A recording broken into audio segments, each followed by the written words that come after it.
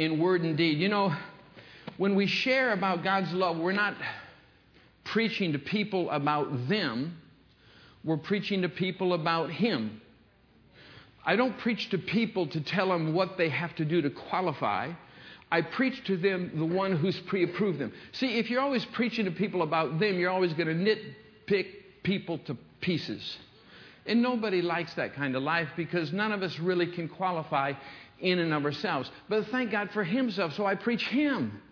And sharing the love is communicating Him. It's sharing about the one who swallows all of us up in His victory, in His death, burial, and in His risenness. So we have to let the life of God in Christ astonish us in such a way and capture our heart where we know how to communicate the love of the Father. You know, sometimes when you talk about sharing the love or letting your life be a witness, it's kind of uncomfortable. I remember for many years, and I'm in the ministry, I mean, to go out and witness sometimes, I had to work myself up. It was like before a basketball game or something. I had to get fired up to get the energy to go tell somebody, you know, about Jesus, because it was a work to me. It just wasn't a natural overflow. But through the years, God's had mercy on me. Aren't you glad He has mercy? And He puts us in a place, the comfort zone of His love, which then our sharing is just the overflow bubbling of what His divine life has done for us. And it can capture the hearts of those around us. And so our witnessing is not a work or something that you have to put on to try to convince somebody. It's not a debate. It's a natural overflow of something we've received and that we continue to receive and believe because of the truth of God's love and God's grace that's anchored in our hearts. So in Luke's Gospel, chapter 2, I want to share one verse, Luke 2, verse 12. This is anchored in the story of the announcement of the birth of Jesus. When God became physical, God became man. And the announcement was the heavenly sound of the angels to the shepherds. Remember, these were the good old boys working the third shift, the night shift. And these guys probably knew the law and probably tried to be obedient to the law the best they could. But they were good old farm boys, and so they probably were rough around the edges, according to their capacity, right? But Jesus was born, and the Father had to announce it to the earth to astonish people. Look at it says. The Bible says, and this is what the angel said to the shepherds. This will be the sign to you. Everybody say sign. This will be the sign to you. You know, a sign tells you where you are. A sign can tell you where to go. The sign can take the uncertainty out of your heart. A sign can give you confidence. A sign can bring clarity. A sign can give you direction. But the sign has to be seen. The sign has to be interpreted correctly. You know, there's a lot of signs that don't get my attention. Heidi and I flew in Friday night to Oakland, and there were a lot of signs that I ignored because they weren't related to what I was interested in. It's only the signs that your heart is captured by that can draw you. And what God does is God gives the human race a significant sign that's got to capture you. I was with your pastors yesterday in the city of downtown San Francisco. Just beautiful day, and went to the pier and different things, and you know, 8, 4, 5, 6, 7 times. It was a beautiful day. And anyway, but we had a good time. But there were signs, there were roads that were closed, there were one-way things, and so we're all trying to figure out, you know, where we're going. And you know, we were being led by your fearless pastor, and he had us going in circles, you know. So since we could, you know, he had 3 helpers in the car, me and my wife Heidi and his wife Brenda. And the 3 of us were given little clues and little ideas, and our help wasn't helping him. So I said, well, since my wife can't help you, Pastor Mark, I'll let my girlfriend help you. So I got Siri on the line. Hallelujah, huh? You know, Siri is on the Apple phone, and gives directions and tells you where to go and where to turn. When Heidi's not with me to tell me where to go, I get Siri on. And Siri always tells me where to turn and what to do. And if you don't obey Siri, what does she say? Make a U-turn, make a U-turn. Go back, turn right at 200 feet or whatever. And then if you keep ignoring the sign of Siri, you'll be redirected eventually to get to your destination. What I'm trying to say is God gives you a sign. And if you don't interpret the sign right, the sign won't capture you. That's why most of the human race today in America and around the world has no seemingly interest in the gospel. You know why? Because it's not interpreted right. They don't see the sign. They don't understand their need for a Savior. And so this will be the sign to you, the angel said. You will find a baby. Notice the sign is a baby. Something that seems so insignificant is what is significant. It's a baby. The innocence of a baby. I don't know about you. I love babies. When I see little babies, I'm just drawn to them. And I get baby-ish. Heidi says I'm great with babies.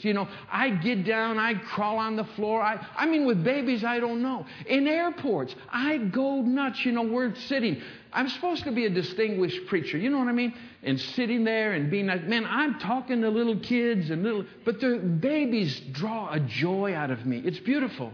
The baby Jesus should put such a joy in you that captures you, that allows you to convey His love unconsciously. Where there's no effort in ministry. Where there's no effort in trying to connive somebody into getting saved and thinking you did something good. It's an overflow of His radical love that's captured you and redeemed you, that now by osmosis almost, it just pours from you. You find a baby wrapped in swaddling clothes, lying in a manger. Now, here's the sign that the Father wants you to see. The sign is Jesus. But it's not just the life of Jesus. The sign, if you read it right, is the death of Jesus. It's not just the physical life of Jesus as a baby, God in flesh form. God in flesh form shows you the Father's love for you in that God is good to you. But the baby wrapped in swaddling clothes, lying in a manger, is a picture of His death. Do you know when Jesus died, they came and took His body, they wrapped Him in linen, and they laid Him in a stone tomb, rolled a stone in front of it? What the shepherds saw was the plan of the Father in the Lamb of God. The life of Jesus to show you that God is good to you, but the death of Jesus to show you that you are good to God. To me, the beauty of being a believer is to understanding the sign. The manger here, in the old days, the shepherds had mangers like feeding troughs. When I was a young kid growing up in Michigan, I raised farm animals. And I lived in a little town. 1,000 people lived 5 miles outside of the town in an old farmhouse, and I raised pigs. And I would make feeding troughs for my pigs out of wood. And I would slop the hogs, But in those days, the feeding trough was hewn out of stone. So when the baby was wrapped, lying in the stone, it was showing the life of Jesus was to be the death for all of us. And the sign is what captures you. See, the death of Jesus shows you that you are good to God on His effort, not yours. And that's the beauty of the work of one. When you let your heart be captured by the sign, it does something astonishing to you. Jesus was born to die, and that's the sign of redeeming love. Jesus was the only child in all of humanity born to die. Once you realize that and realize how much God loves you through that, you realize that He gave up His Son for that one purpose, to call you a son or a daughter, to be in His family. And Jesus' life shows you that God is good to you, but Jesus' death shows you that you are good or righteous or holy or blameless to God. And it's all because of the Lamb. Now, if you can believe that, and if you look at the sign long enough, It'll settle in your system in such a way it changes you. Now look at it did to the shepherds. Let me show you by the illustration. Here in Luke 2, this was in verse 12. Let's go to Luke verse 15. It says, so it was when the angels had gone away from them into the heavens that the shepherds said one to another, let us now go to Bethlehem and see the sign.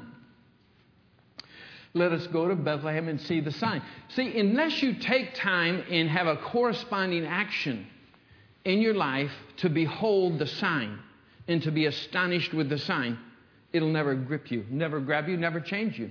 That to me is one of the great reasons why corporate community, church, is so important. Because every time we come, whether it's in the worship, whether it's in the teaching, it's to behold the Lamb of God and behold the beauty of the sign. To capture you, to keep you for another week, to keep you and strengthen you for another day, so to speak. Listen, I have to behold the beauty of the sign of God's life toward me and God's death for me in Christ constantly just to keep my sanity. Because life's crazy. Life's absolutely nuts. And you have to come to a place where your sole confidence is Christ alone. So you see the sign. And I have people that help me interpret the sign. That's why I listen to other teachers and preachers who are beholding the Lamb of God and reading. And reading where the whole focus is on Him and what He's done. It's very, very important. So let's go to Bethlehem and see this thing which has come to pass, which the Lord made known to us. Verse 17, when they had seen Him, they made widely known the saying which was told them concerning the child. That's in verse 17. Notice when they saw Him, the sign, the baby, wrapped in swaddling clothes, lying on me, somehow, sovereignly, supernaturally, God gave them utterance from it. Then they made known. I bet these guys weren't typical good time temple goer, evangelists. I bet they're common people. I bet this might have been the first time they went public with something that stirred them. Said they made known widely what captured them. See, you'll always talk about what captures your heart. If you're overwhelmed with, politics, you talk about it. If you're overwhelmed with terrorism, you talk about it. If you're overwhelmed with the economy and how rotten something is, you'll talk about it. But if you're beholding the Lamb of God, and I tell you, the Lamb of God is really all I got confidence in anymore. Is Jesus and what He's done. Hallelujah. And be so absolutely intoxicated with the love of the Lamb. I talk about it. I tell people in their misery, in their heartache, in their pain, in their chaos, in their murmuring, in their frailty, I say it's okay. We have something else and someone else we can look to who solves the issues that overwhelm all of our lives. It's Jesus. His life and His death. Look at verse 18. All those who heard it marveled. When's the last time you shared something about Jesus and they marveled at you?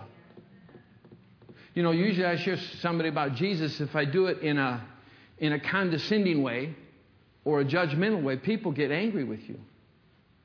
When's the last time you've marveled at the gospel in such a way that you're good to God? It astounds you. Look at it goes on to say in verse 20. Luke 2, verse 20. Then the shepherds returned, glorifying and praising God for all the things they had seen and heard as it was told them. I love it.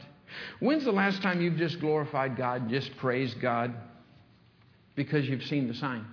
You know what I do? This is my personal life now.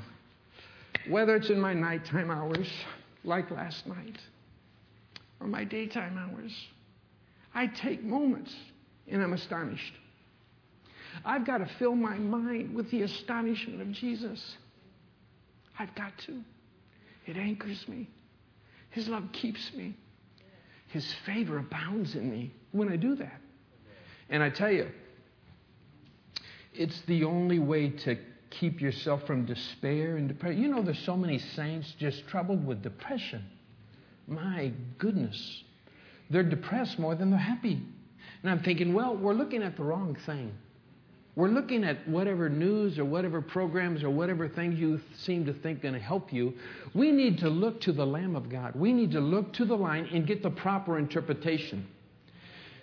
That's why Sometimes we need help seeing things correctly. Praise the Lord. So once they checked Jesus out and allowed the sign of astonishing love to transform them, they couldn't help but convey it to others, the wonderful reality of redeeming love. And the Bible says they shared the love. It wasn't awkward. It wasn't clumsy. It wasn't religious. It wasn't fake. But it was real. It was authentic. It was joyous. And it had transforming results. Everybody that heard the Shepherd Boys, and they weren't orators, but everybody who heard their story marveled. See that God is good to us, that we're good to God. You got to be kidding me. All through the work of one.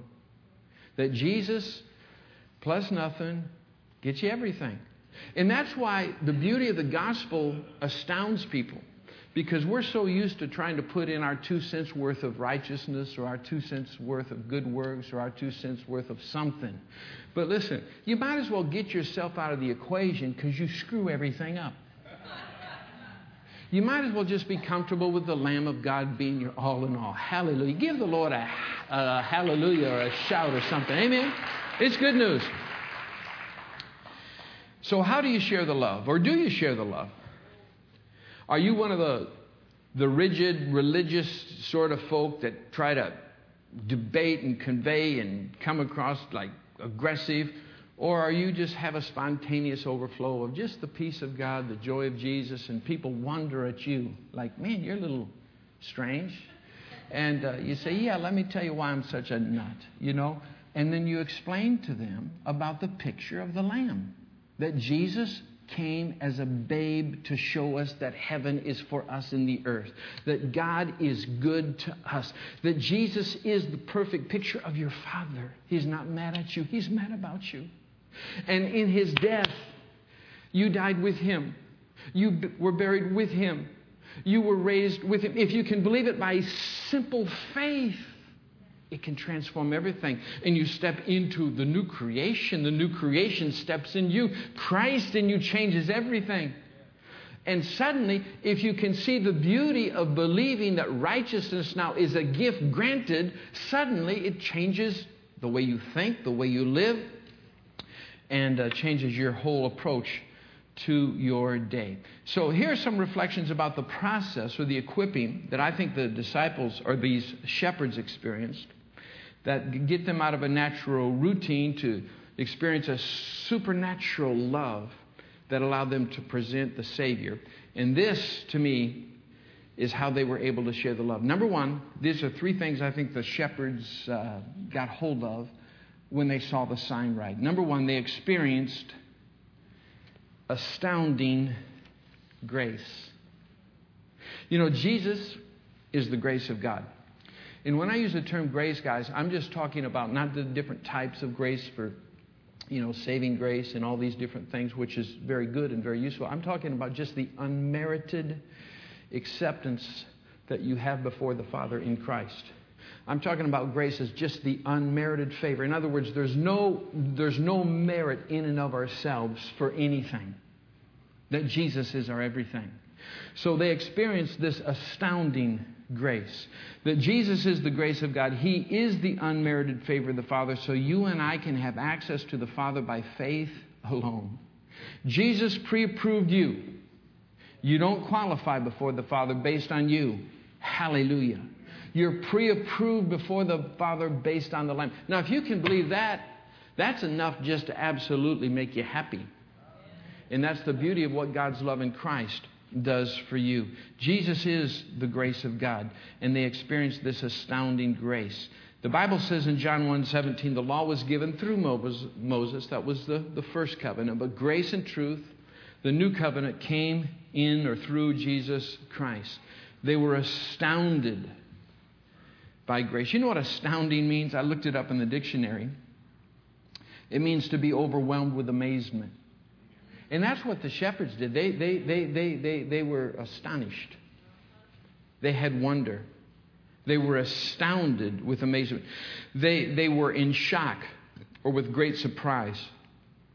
When's the last time you've been surprised by the love of the Father? When is the last time it's absolutely gripped you and moved you in a certain capacity?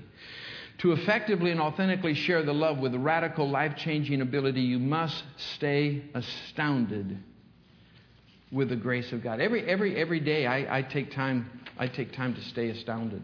I really do. I still marvel at the fact that I'm good to God based on Jesus. I've got to grab that one by faith. Because there's many times in my life, throughout a day or throughout a week or a month, that sometimes I try to think of my relationship before the Father based on me. And it's really not a good thought for me. It's not real comfortable. Because this guy is just not forever constant in anything. But you know, I know the one who's ever constant, Jesus Christ, the one who never changes. Hallelujah. And He is the one who's my righteousness. He is the one who's my everything before the Father. And that astounds me. But that's what I have to proclaim. And that's the only thing that can shock a human heart, is to know that Jesus is their everything. So daily, take time to remain astounded. The gift of Jesus is the grace of God. And remain astounded in His finished work. Secondly is this. After they experienced astounding grace, they experienced abounding grace. Abounding grace. I know your pastor's been teaching a little bit on abounding. And I was intrigued when he mentioned that to me in passing yesterday. But notice, grace has to be supersized in you. You always want to add to it. You know, a little dab will do you, but man, to get loaded is a lot better. And so you want to abound. You know, here's what abound means. It means to occur or exist in great quantities. It means to be rich or well supplied. It means to be filled to the brim, to teem over, to overflow. Once you're astounded by grace, like, you got to be kidding me, you have to abound in the grace where you're confident in it. And that's what Romans 5:17 says. Look at the scripture. It says, if by one man's offense death reigned through the ones, speaking of Adam, much more those who receive. Notice, you don't earn grace. You don't work for it. You don't pray harder to get it. You just receive the gift of it. You receive an abundance of grace. You receive an abundance. It abounds in you, an abundance of grace. And the gift of righteousness. Notice righteousness before the Father. What works for you before the Father is the gift of righteousness. What works for you among men is your righteousness. But what works for you before the Father in the unmerited life is the gift of righteousness, Jesus. Among men, it's our righteousness, right? But look at this. You receive an abundance of grace and the gift of righteousness. You reign in life. See, our victory in life, whether it's joy, peace, satisfaction, any of it, life in the Spirit, is basically understanding where we're astounded by who Jesus is and what He's done, and then we're abounding in the beauty of receiving what He's granted. Gifts. Gifts of grace, gifts of righteousness. So every day I take time and I say to myself, I receive your love. In fact, I don't try to start my day with loving God. I start my day with letting God love me. Because sometimes I wake up grumpy. I don't want to love nobody. Not even me. You know? I mean, sometimes I look in the mirror and scare myself for saying, I have to say, I receive your love. I receive what you've done for me. I receive your grace, your favor, your ability. I receive your life. Jesus, you died for me. My sins are forgiven. My sins have been forgotten. You've got to be kidding me. I receive your love. You take time to be astonished, astounded, and then I abound. I grow in grace. Look how you grow in grace. 2 Peter chapter 3, verse 18. But grow in grace. It's the way you abound. Get more and more. Get loaded. And the knowledge of Jesus Christ our Lord. You grow in grace simply by looking to Jesus and growing in the knowledge of who He is and what He's done on your behalf. That's good news. Amen? Through the years, when you abound in grace and abound in something, sometimes that's where people, don't understand because they don't see the sign the same way you see it. It doesn't move them to turn or go to a certain direction. When I got radically thrilled with the love of God, I got a lot of criticism in ministry. And so through the years, everybody doesn't seem to like me, or like what I do, or the way I do it, or the way I preach. Many years ago, this is back in the 1980s, I was preaching in a church, and there was a guy there, and he's a great guy. But after the service, we were back in the lobby. He said, "I can't stand the way you preach." And so I said, "Well, I'm sorry." He said, "You use all these alliterations, all this cheap stuff. You're not a hard preacher on people. You don't tell them, about sin, and they're bound to hell throughout your message like I do." And I said, "Well, I'm sorry. You can have at it, but I've got to be who I am, But he didn't like that I would preach faith. So he would say, "You're hyper faith." I remember in the old days, back in the 80s, people say you're hyper faith, hyper. And all I say is, hey, all I'm telling people is all things are possible to those that believe. All I'm telling people is Jesus said you can believe the promises in your heart. You can speak them with your mouth. Out of the abundance of your heart, your mouth speaks. I'm going to preach that. I'm going to proclaim. Well, you're hyper faith. So that was the criticism, I'm hyper faith because I got just excited about Jesus. Then years after that, the new accusation against me was I was hyper grace. You're hyper grace, Keith, because you always talk about the unmerited favor of the Father. You always talk about people's position before the Father is not based on them. Their position before the Father is based on Jesus. You're hyper grace. You don't tell people to take responsibility. I say, friend, I'm sorry. I've seen the beauty of the sign of the Lamb of God. I've learned that the sign of Jesus and our faith in Him moves us from ourselves to Himself. I'm happy about that. I'm going to proclaim it. I'm sorry you don't get it. So they say, hyper grace. Then in recent years, the new accusation is, Keith, you're hyper love. All you preach is love, love, love, love, love. Keith, all you tell us, Keith, God loves you completely. Keith, I'm so sick and tired of hearing you tell me that God loves me completely. Keith, why don't you go on to the deeper things?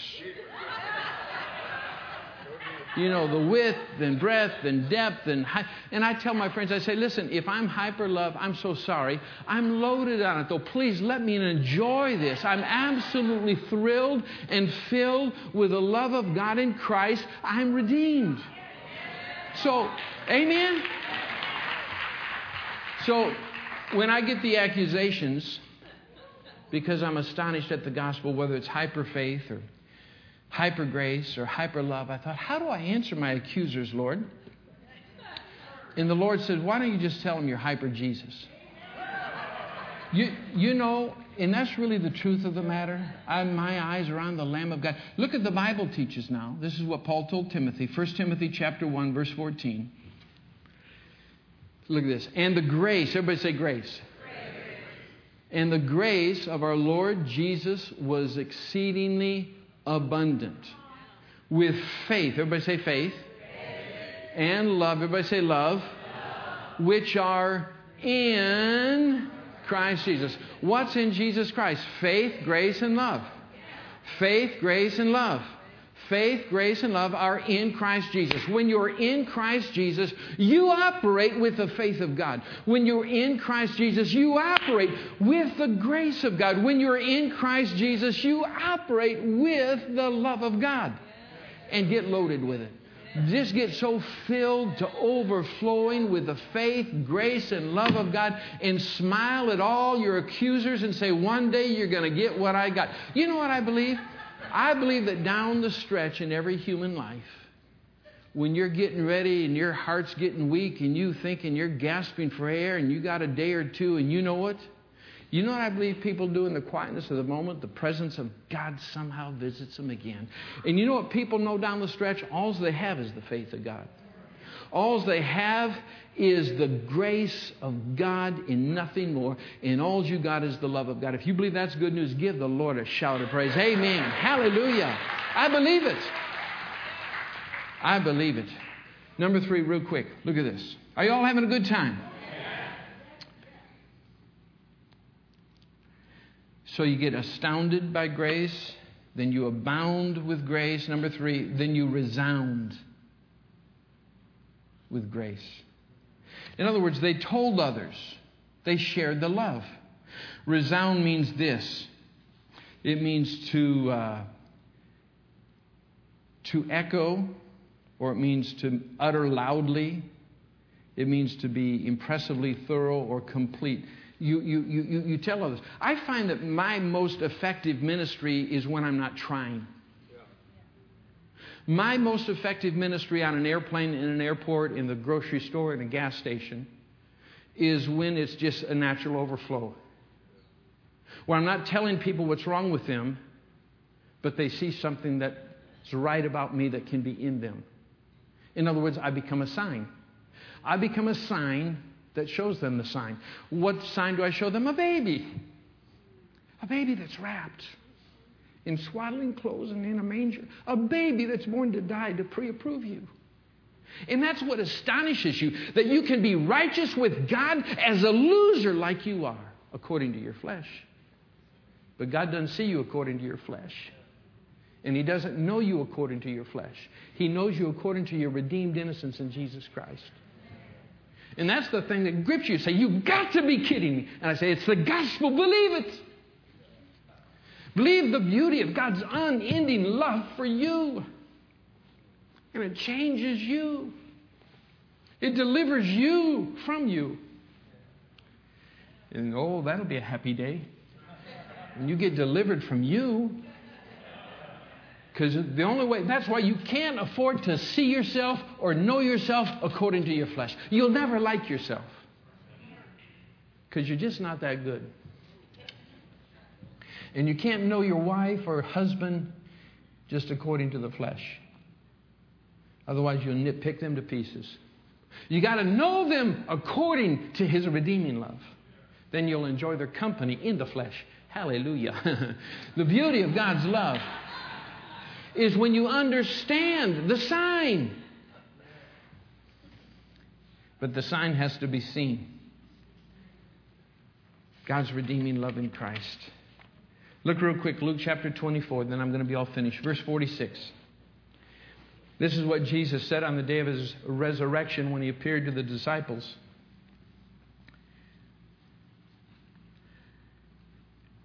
Then he said to them, thus it's written, thus it's necessary for Christ to suffer and to rise from the dead. What's He doing? He's interpreting the original sign about the babe that was born to die. So He's telling the story on His resurrection day. He's going to rise from the dead on the third day. That repentance and remissions of sin should be preached in His name to all nations, beginning where you live or at Jerusalem. The beautiful thing about, to me, the love of God in Christ and the death and risenness of Jesus Christ is that you can preach the remission of sins, that your sins have been forgiven at the cross, and that Jesus Christ has provided all. And friend, this to me is how I get a thrill with the gospel. You know, recently I was invited to go to a Rose Bowl game a couple of years ago. I think it was a national title game or something, maybe the year before last. A cousin came to California, and I live in Southern California, so he invited me and one of my sons and another guy went. There's 4 of us. And we went to the Rose Bowl game, and we had to stand in long lines to get on these buses from where we parked to go to the stadium. And so we're in these long lines. And then there were these gospel preachers that were standing where everybody boards the buses. And all their signs were negative about people in their flesh. And they were calling everybody in the whole crowd adulterers, and fornicators, and have you looked at a woman wrong? Do you have hate in your heart towards somebody? You're a murderer. They preached the law, you know. And get right with God. Then, you know, and there was I was thinking to myself, you know, not one person, hundreds of people in line, hundreds and hundreds, just filing. And not one person was astonished with the gospel. Not one. And I'm thinking, maybe we're interpreting the sign and communicating it incorrectly. Maybe there's a way to communicate the gospel where there's such an astonishment to our pre-approval Not that we have to qualify to be right, but that we've been given the gift of rightness in Christ, where now we're empowered by the life of Christ to change from things that are sin and things that are wrong. But I thought to myself, in the old days, that would have been the Keith Hershey. See, the Keith Hershey before he got to be hyper faith,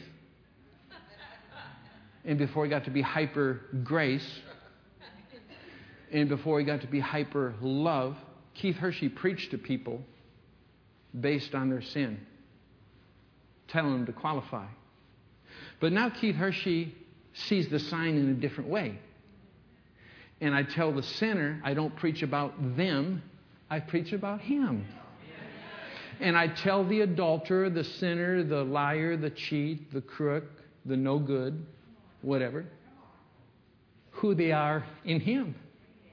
And I say, if you can choose just for a moment not to know yourself according to your flesh, but by faith move into Christ and be found in him, not having your own Jack Tiddley, not having your own righteousness according to you, but your righteousness according to him, everything's granted unto you.